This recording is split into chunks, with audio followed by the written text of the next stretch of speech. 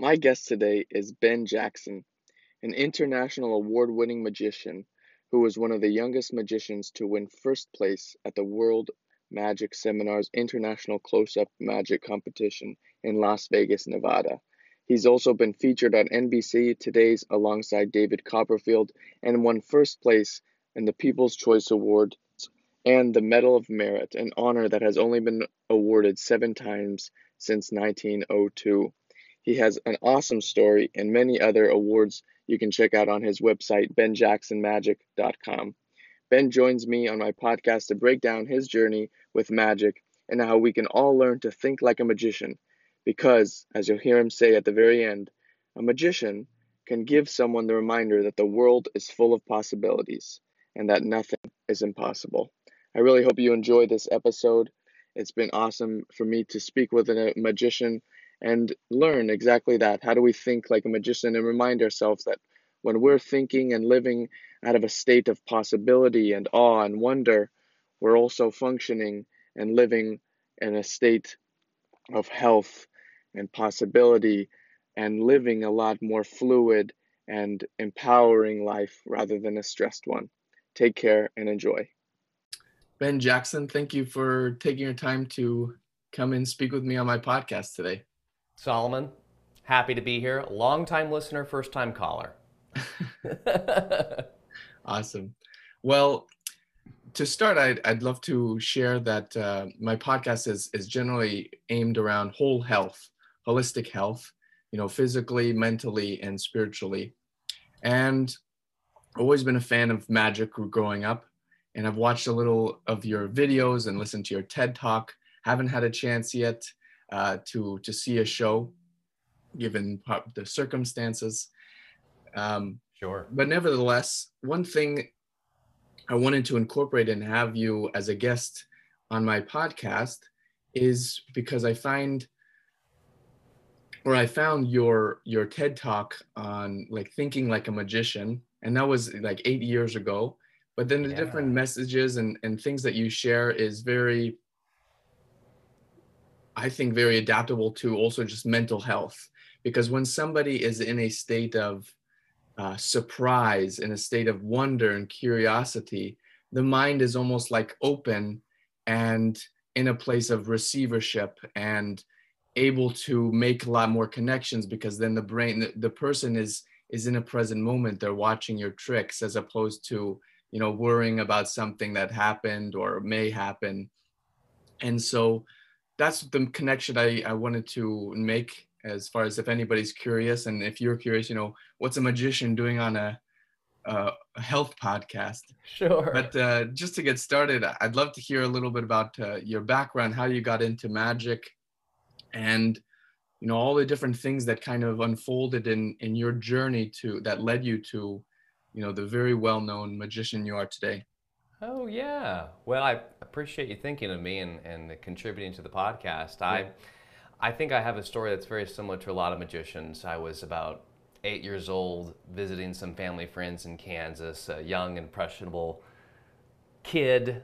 And every year we'd make this yearly pilgrimage out to Lawrence, Kansas to spend some time with our family friends, the Sampsons.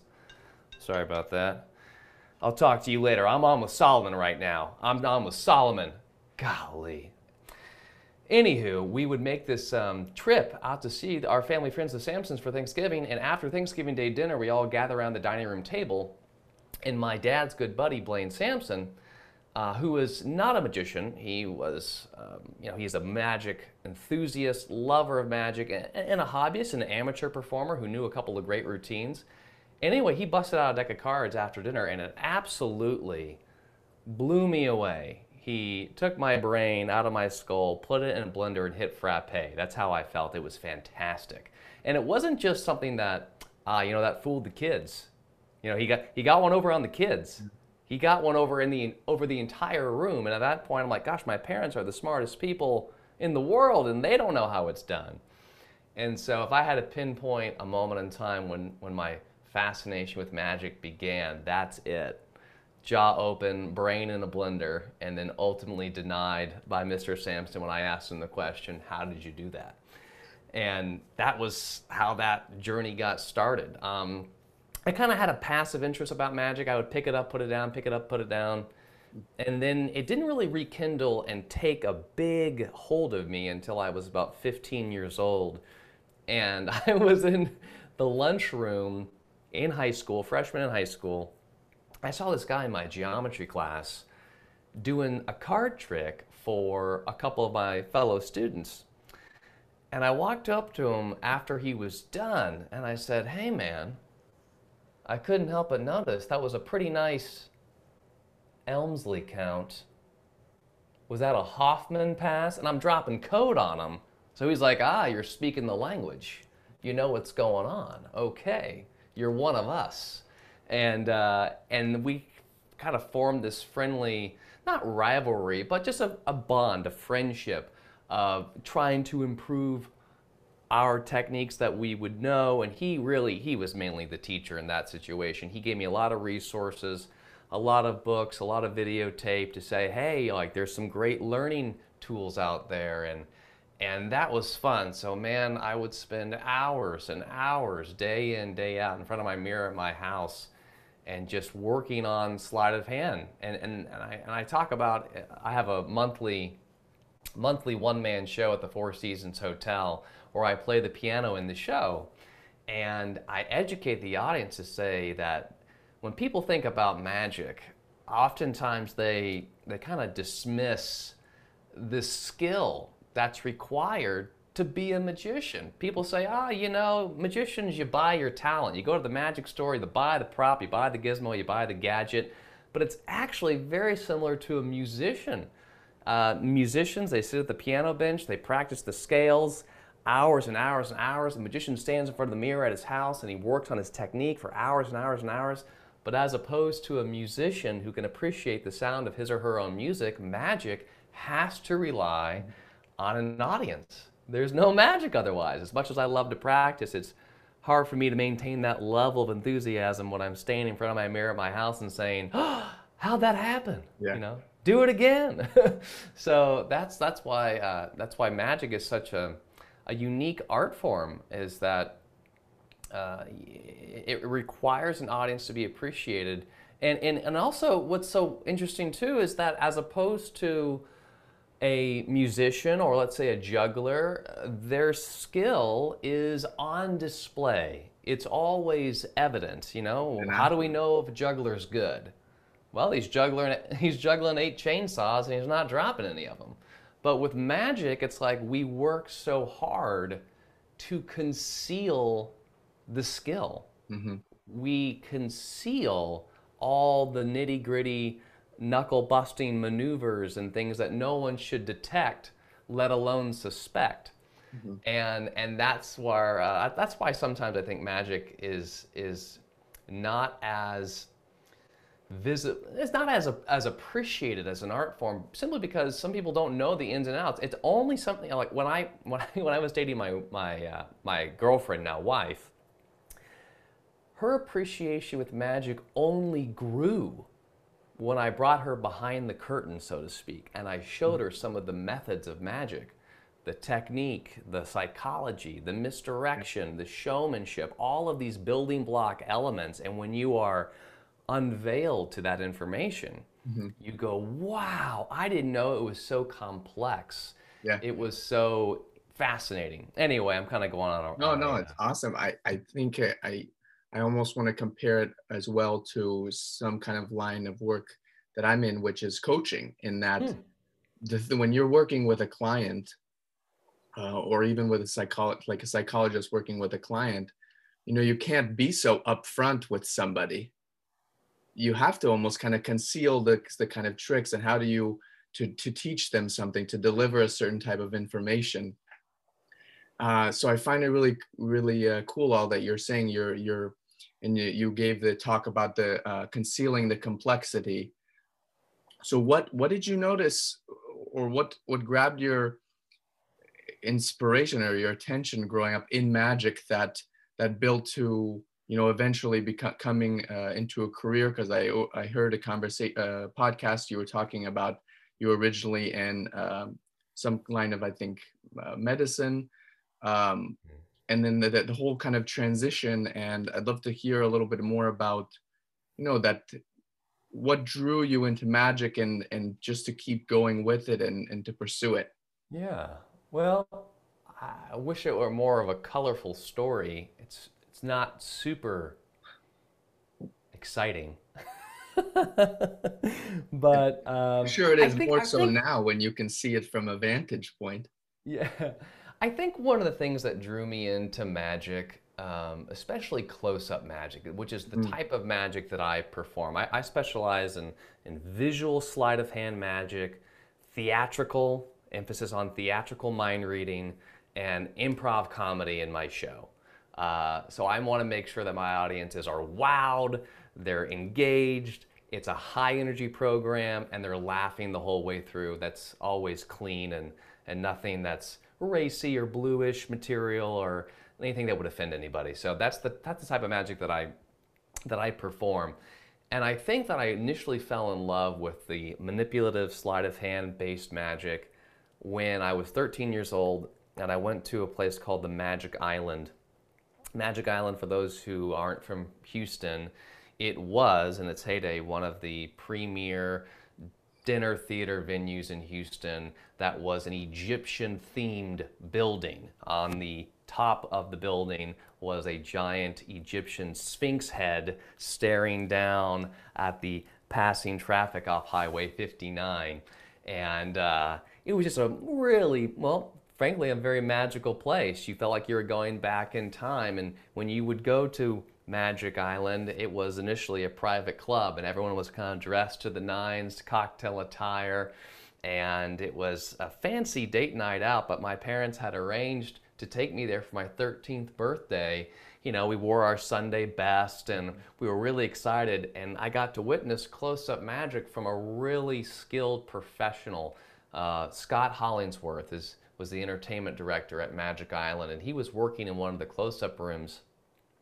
And I think what was so mind-blowing was that he had a room of adults captivated with humble props, captivated with just a little bouncy ball, or someone's borrowed finger ring, or a simple shoelace, or a pack of cards.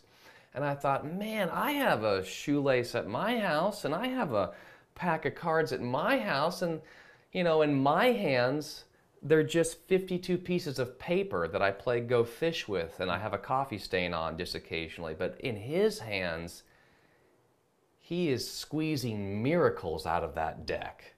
And he's bringing people to their feet, and people are pulling their hair out, and they're on edge, and they're exploding with laughter and guffaw, and they're gobsmacked. And I said, wow, the barriers to entry, what this taught me was that the barriers to entry to captivate a room are small. They're very small. You don't need to have the big boxes, the laser lights, the dancing girls, the big lights, the big production.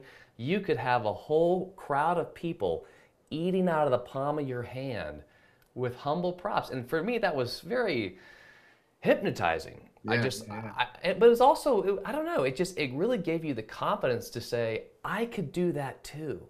If I practiced, if I had this, that's the same feeling I felt when I look at a piano. Hanging out, my dad plays the piano, my sister took lessons at the piano, and I took lessons for 1 year in third grade and then I stopped, which is one of the biggest regrets I had in my life. So if anyone's listening and you're taking any music lessons, stick with it, please. Please stick with it. It's worth it. But what I appreciate about the piano too is how simple it is. It's just 88 keys. Some are black, some are white. But it's the way that you take that tool and you manipulate that tool, you can do miracles with it. It sounds amazing. Music can be so moving. But anyway, I'm kind of going off the rails here. But back to your question. So that was what really stuck with me. And then I went to Texas A&M University. You're right. I got my degree in biomedical science. I was a chemistry minor. I was a business minor. I had thought that I may, upon graduating, pursue a degree take my degree, either maybe go to med school, vet school, or dental school. That's where everyone else in my major was doing. I wasn't really sure that's what I wanted to pursue just yet. I did a summer internship doing pharmaceutical sales, and I thought, no, that could be a job for me. I like to be active. I like to be mobile. I like to meet people face to face and have conversations, and I feel like I could be a good people person. I know the science. I have the showmanship, right? Maybe the charm that might help with you know with those sales. But and I was pretty all on board that when I graduated in December of 2009, I would get a full-time job offer. And I didn't. And the economy was kind of in the tank. And they said, look, Ben, we can't give you a job. And I thought, wow, I was really putting a lot of stock into that. And I didn't take any entrance exams like an MCAT for medical school. So I thought, well, I'm just going to have to kind of figure things out. So I got a job January of 2010. Such a crazy coincidence, but the Houston Museum of Natural Science was putting on an exhibit called Magic, the Science of Wonder. And they were going to be showcasing not just magic props from the past, but they were also going to be showing live demonstrations of magic inside their exhibit. And I was able to contact the curator of the exhibit, send him some promotional video of me doing magic, and I secured a gig to work inside of the exhibit right after school. Doing magic during the day back then, 10 years ago, was uncommon. I mean, no one does magic during the day, at least at that point in my career. Now, when I do a lot of corporate conferences, they're usually weekday events. If I do trade shows, those are weekday events. But man, having an opportunity to be in front of an audience in the middle of the day and have a regular job hours from 9 to 5 and then have my evenings free, that was a big blessing. I was so excited to do that because it gave me a lot of repetition, a lot of stage time. How did you keep up with it during school? Oh, well, yeah, well, certainly during school. I mean, I was practicing magic every day since I was a freshman in high school up until now. So I'm 34 years old. So I've been doing it for 19 years. Um, but I never stopped. I mean, at Texas A&M, I would do events on campus all the time. I was the host for a Parents Weekend, doing the variety show on stage. Nice. I actually started a magic club called BAM, the Brotherhood of Aggie Magicians. That was fun. So we had guest lecturers and stuff. And then, Cool. but then after I graduated, I started performing magic as my vocation Mhm. and picking up corporate clients, and just one event led to the next event, led to the next event, led to the next event. And then I was entering into a lot of magic competitions at that time. Yes, wizard duels are real. Wizard duels do exist. And was able to win some international awards, one of them being the World Magic Seminar in Las Vegas in 2010. I won first place for the adult close-up magic category. In that same year, the winner of the teenage close-up award was Shin Lim from America's Got Talent. Oh, So wow. I've known Shin for certainly a number of, past 11 years. So good friends. But yeah, I kind of add those line items to my resume and kept on building my career from there. So It's so cool. Thanks for sharing. How do sure. you, one thing that stuck out that I thought was really cool is your impression when you went to that show when you were 13 and you picked up on like how little or how small of an item the guy, I don't remember his name, needed to Scott. captivate an audience. So how did that kind of influence your own like perception and thinking about like life afterwards? Like, do you now look at things, even small things, as possibilities, as opportunities, and different things like that? Like somebody might look at like a shoestring and not even like have a thought, oh, I could do a magic with that, Yeah. or even just outside of the realm of or the world of magic. When you look at, maybe you're trying to solve some kind of problem or some issue, I almost feel it seems like you're just psychology, your way to approach different problems is you can look at small details and Yeah, it's interesting the way magicians think. There's my friend Ben Whiting, he's a keynote speaker and fellow magician. He says it pretty succinctly. He says that most people, when they come across a problem that they can't solve, they say it's impossible. That's where they stop. yeah, They say, I can't figure this out. But for the magician, that's where they start. yeah, They think of the impossible and then they figure it out. And it is so interesting because people say, well, how do you come up with new routines? How do you come up with new ideas? And it is a mindset to think about impossible things, things that never were or couldn't be, and then to bring them into a theatrical reality that the audience can appreciate.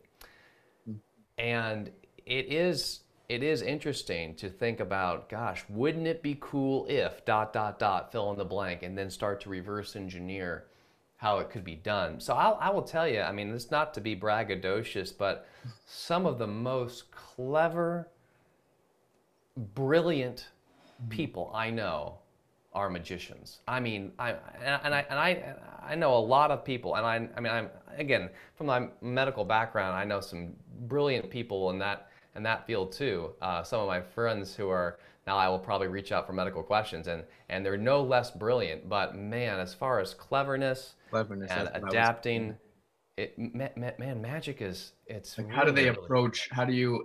That's I I I love and how I wanted to bring it in. I love how this is the conversation is flowing.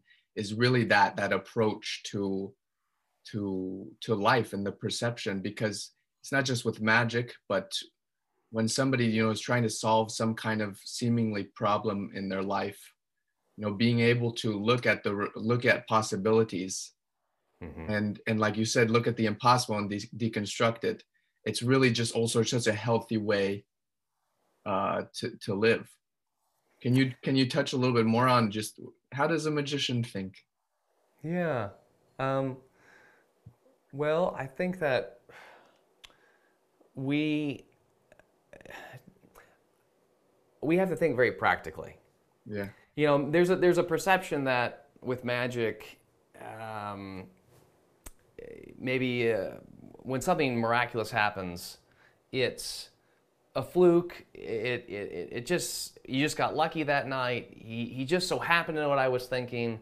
Um, but magicians are very well thought out and are very practical. We have to ensure that whatever trick that we're doing, it has to work night after night, event after event, gig after gig. I mean, it's so funny. Some people will come up to me and they say, you know, I bet that every night of the week, when you ask somebody to name a card, like tonight I thought of the three of diamonds, Magic Man, but I bet every night of the week the three of diamonds is always said, and that's how you do your trick. That's just the most popular card. It's psychology. And magicians are practical, and we know that we're not real mind readers.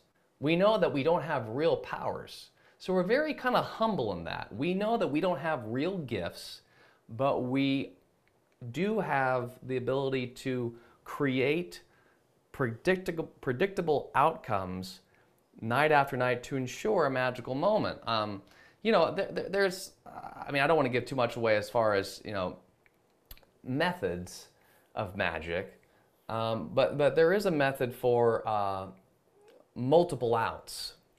So this might be of interest Multiple too. outs. Yeah, multiple outs. Okay. If I said that to a magician, he'd be like, "Oh yeah." If I said, "Hey, how was that done? What's your method?" He's like, "Oh, it's multiple outs." Oh, okay, got it. Now, what does that mean? So what that means is I'm able to steer the conclusion of an effect based upon the audience's input. So, for example, It's kind of hard to explain, but basically, here's a way without giving too much away. You are prepared for any situation. Yeah.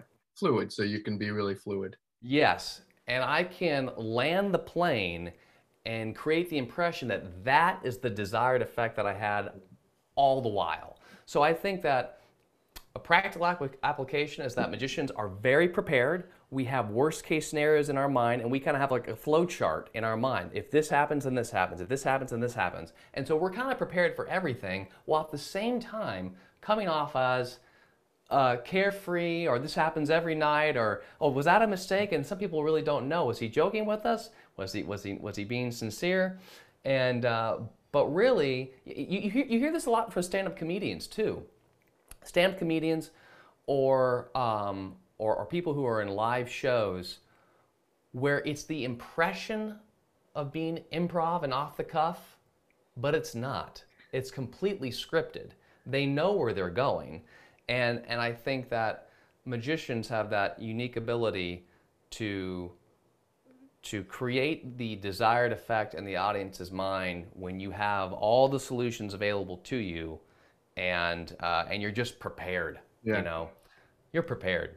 So It seems like it's also as much as or in aligned or balanced with all the preparation. It's also that ability to just go with the flow. It reminds me of a story I heard, one I love, about Winston Marsalis, the I believe it's trumpet, when he was doing a performance once in like a live audience, and it was like very quiet, and somebody's cell phone went off, and the guy like quickly got up and left, but it like stopped. Everybody was like and he stopped a performance, but instead of like getting angry and yelling at the person, or sorry folks, that's the end of our show, or all the different ways that would be considered understandable, instead mhm. he stopped, but then he started like playing the sound of the person's cell phone ring, and Oh, slowly brought it back into the song that he was playing. And so it was like, it's something you can't, you like what you're doing, you're playing with the audience, and it ends up, what could be looked at as an interruption ended up making the whole performance even be better than somebody could have imagined. yeah, that's true. I, you're taking advantage of the moment. Something that has happened that you can't replicate. I got a great story about this. Please. Taking advantage of moments and seizing the opportunity. So,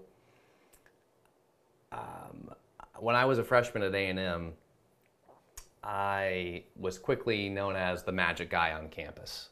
It's like, there's Ben, and you probably wouldn't be Magic. able to find you wouldn't be able to find me without a deck of cards in my hand. I was always practicing, I'm sure always it helped working. you at parties, huh? Oh Getting the yeah, girls. hey, that's right, that's right. And I knew this is now. Here's something about how magicians think. Um, we will plan in advance, way, way, way, way, way in advance, for an opportunity to arise. And when it arises, you are ready to give someone a moment that they'll never forget. That will just be impossible, but you prepared for it in advance. So I'll give you an example. When I was walking around campus, a lot of people, when they found out I was a magician, they would always go to me and they would say, hey, Ben, you know that guy, David Blaine, that magician on TV, David Blaine, he does the trick where a card appears on the outside of the glass. Yeah. Can you do that trick? And I would always say, in my mind, I know how the method is done. It's like, well, you need to have another card, a duplicate card, already posted on the outside of the glass. And I'm like, well, sure, but, and they were like, can you do it? Can you do it? And I wasn't prepared. I wasn't prepared for that. So I said, okay, well, enough of that. I'm gonna be prepared wherever I go. So I went back to my dorm. There was kind of a common area in our dorm, and I posted a couple of, I don't know, like a three of hearts on the outside of the glass. Now, if you didn't know it was there, and you were in the common area of that dorm, and you looked out because one of the walls was a glass wall, you probably wouldn't recognize it. You wouldn't really see it because you're not looking for it. But there it was. There's a three of hearts on the outside of the glass, hidden in plain sight. And it stayed there for months. For months. And months later, one of the resident directors asked me to do a magic show for my dorm. Oh, And wow. we just so happened to be in the area where that glass wall was, and that three of hearts was posted on the outside. It was dark. It was you couldn't see through the window. It was just kind of more opaque. And I'm about to do my last trick. This goes back to your Winston Marsalis story. I'm about to do my last trick where I magically reveal a spectator's thought of card. I'm going to reveal it in a clever way.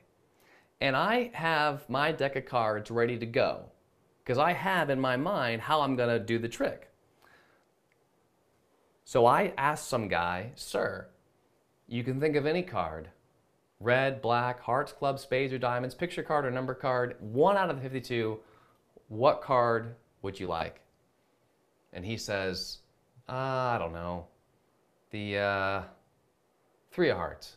Yeah. And Now, he's not set up, he's not a plant, he's not a Confederate, he's not a stooge, he's a genuine spectator. And in that moment, it clicked in my mind, oh my goodness, I have prepared for this you moment. created that whole experience, my friend. Oh. And so now I'm able to put my deck of cards down, what I was going to do, and I dismissed it. And I said, you know what's so crazy? You're not going to believe this.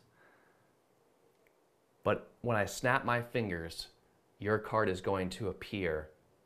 I snapped my fingers, I pointed to that spot on the glass wall, and everyone saw the three of hearts, and I'm telling you, Solomon, the room erupted. It erupted. Pandemonium, mayhem. People were losing their mind. And it just was like, it became legendary. You created a legendary reputation, and it was hilarious, but it was preparation for that moment. There's another story, a very famous magician from the turn of the century, a guy named Max Malini, who once spotted a statesman, maybe a senator. I think he was from New York. He found his senator, and he went to oh yeah, that's right. I'm getting ahead of myself. One day, Max Malini went to his tailor to get one of his jackets altered. And as he was waiting in line, he couldn't help but notice that in the queue for alterations was a jacket.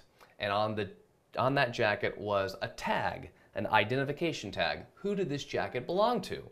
And he noticed that, oh, this is from one of our state senators. One of these days, I'm going to see this person, and I'm going to perform for this very important, official.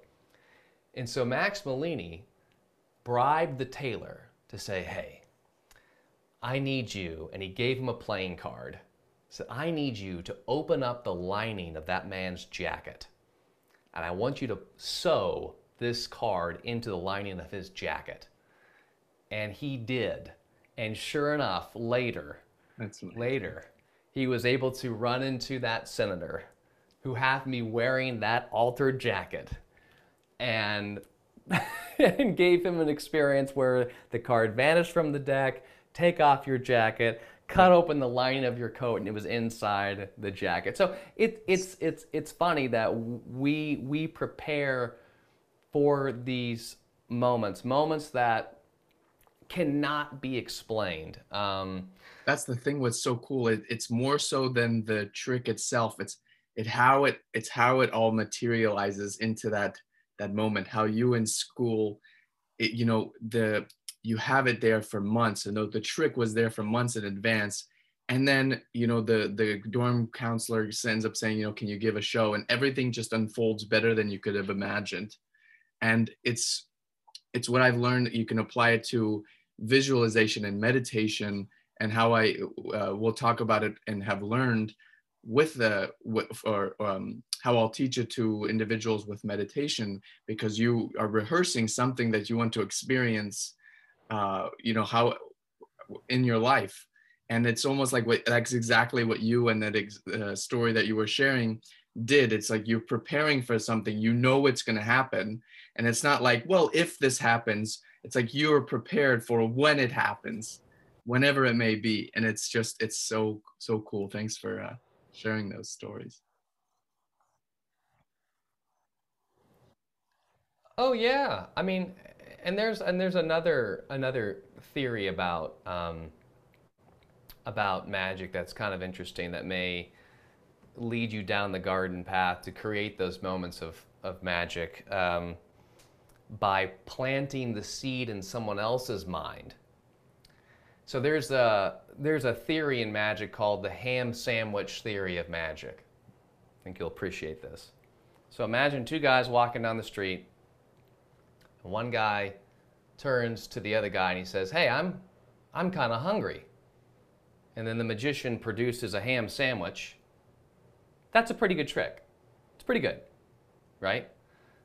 But it's a whole other sack of potatoes if two guys are walking down the street. One guy says, "Man, I'm really hungry. I could go for a ham sandwich." And the magician produces a ham sandwich, right? And achieving that clarity of effect, sometimes what magicians will do is we will plant the seed in the people's minds for them to ask us to do something when we are prepared to do that very thing.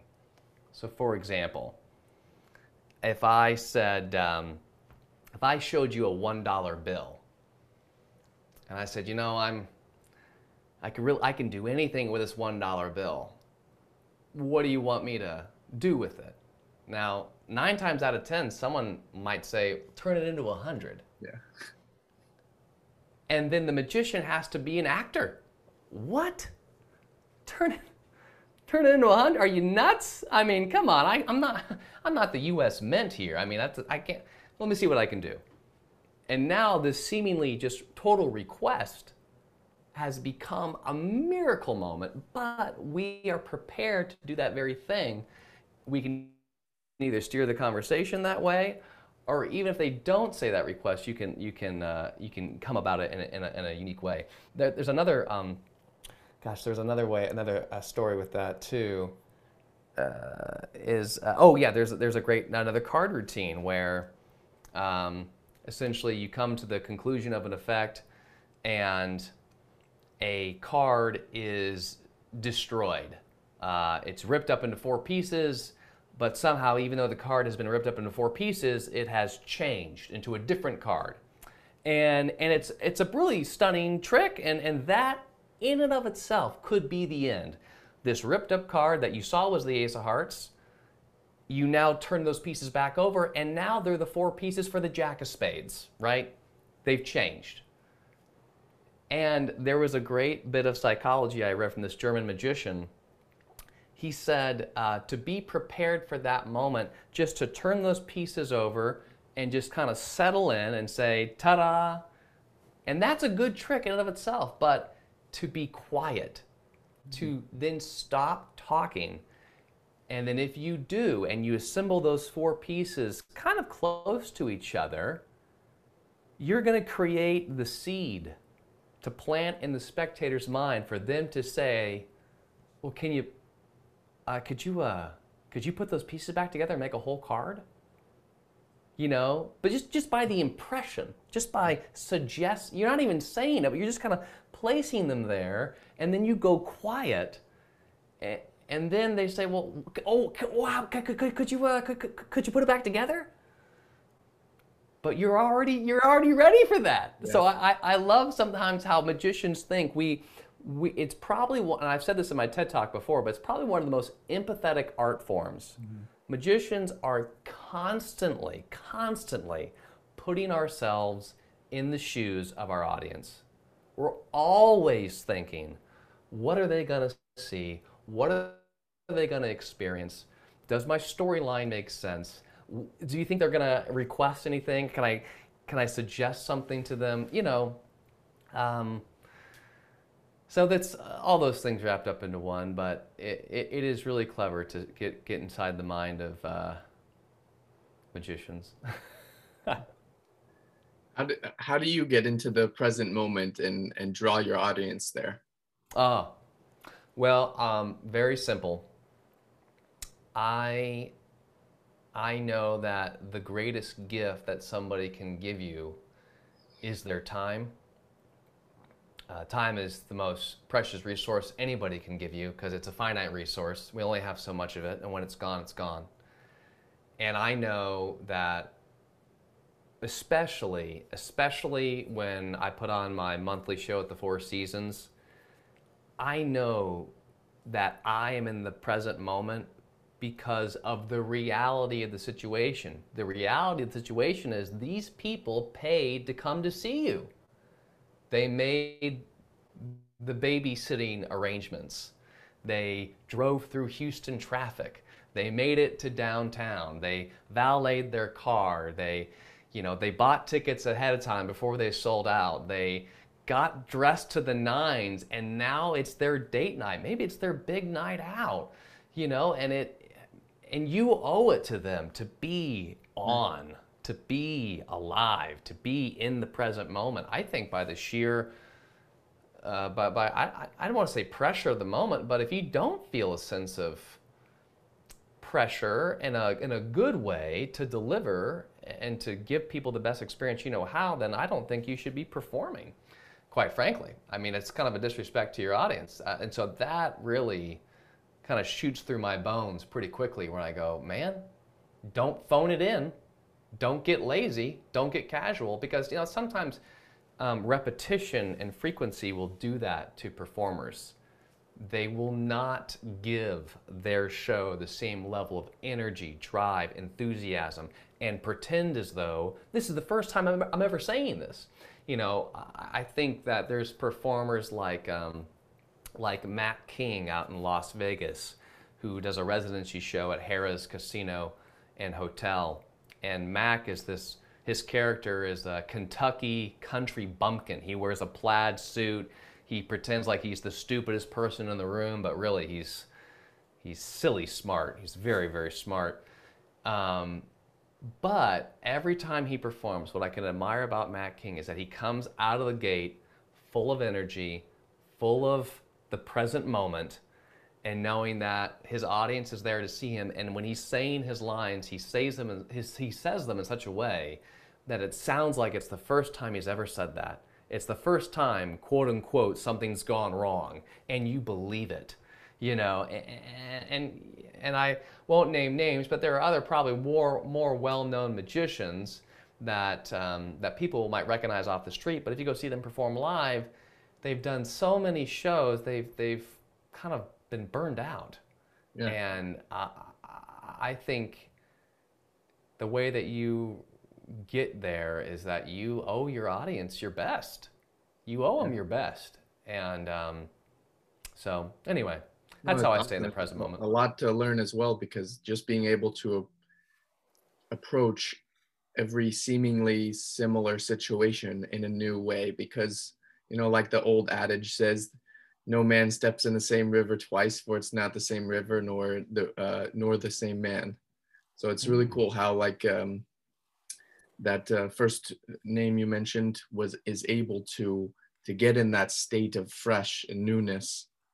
I really appreciate you taking the time to speak with me. I really do think there's a lot to learn from a magician like yourself, in how you approach your skill and your craft, as well as how do you approach life, because magic and that state of wonder that it puts us into really is beneficial for our whole health. So thank you, Ben. How can people get a hold of you, go to your monthly show, and all that good keeping up with Ben Jackson stuff? Yeah, well, thanks for having me on, Solomon. The short answer is benjacksonmagic.com.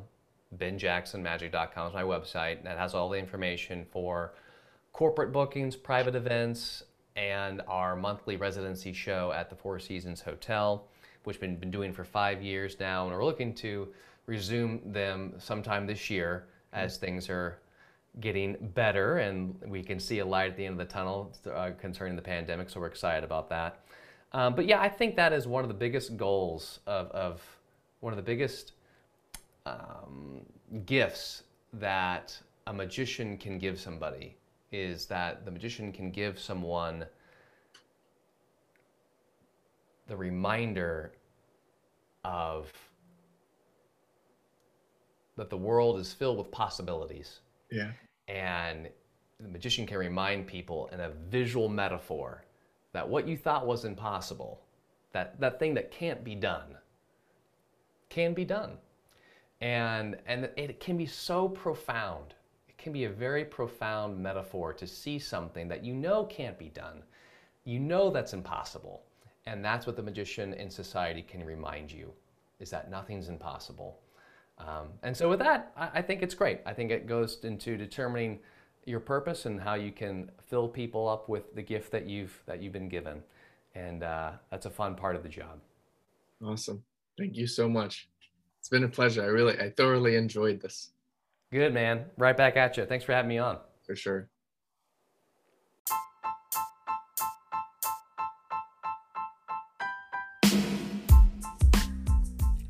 Thank you very much for tuning in and listening. I hope this episode brought you some really great value.